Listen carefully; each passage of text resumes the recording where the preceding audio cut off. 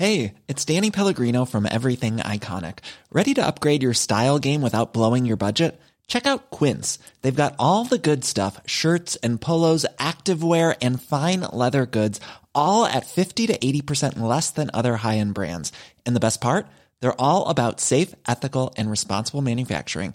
Get that luxury vibe without the luxury price tag. Hit up quince.com/upgrade for free shipping and 365-day returns on your next order. That's quince.com/upgrade.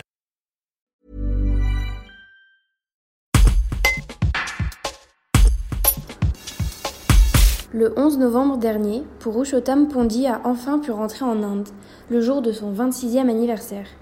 Il est arrivé en France en octobre 2019 comme correspondant anglais pour intervenir dans 2 écoles d'Albertville et Mercury. Il était bloqué depuis plusieurs mois pour cause de crise sanitaire. Retour sur ce moment très particulier pour lui. Un reportage de Jérémy Pénat. Mon retour était un peu difficile parce que c'est pas parce que j'étais plus habitué à l'Inde ou quelque chose comme ça. C'est juste que moi, quand j'étais en France, je faisais plusieurs choses tous les jours, tu vois. C'était tout le temps quelque chose de nouveau. C'était tout le temps la découverte. Et quand je suis rentré, ça a arrêté tout d'un coup, tu vois. Il fallait trouver du travail. Et j'ai perdu l'habitude d'habiter avec mes parents, quoi. Mais t'étais quand même content de les retrouver et de retrouver ta famille ? Oui. Le problème, c'était que tous mes amis, tu vois, tous mes amis de mon âge que j'avais avant que je suis parti en France, ils sont partis dans d'autres villes pour leur boulot ou quelque chose comme ça, pour leurs études. C'était un peu difficile de retrouver mes amis quand je suis rentré. C'était un peu compliqué, quoi.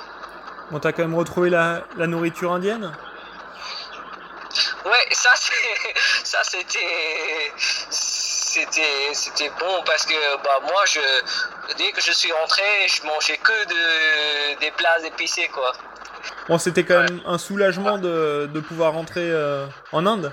Ouais, c'est ça. Après parce que c'était mon anniversaire en plus le 11 novembre. Du coup, j'ai retrouvé ma famille pour mon anniversaire, c'était bien. Et t'espères revenir quand même un jour ou pas ? Oui, parce que tu vois, j'étais un peu déprimé. Parce que franchement, la France me manque beaucoup en fait. Tous mes amis là-bas, les amis que j'ai fait là-bas, c'est... Ouais.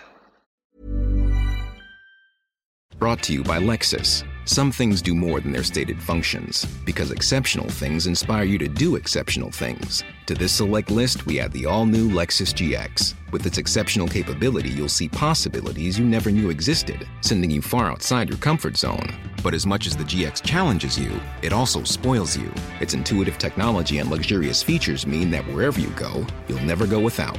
Live up to it. The all-new Lexus GX.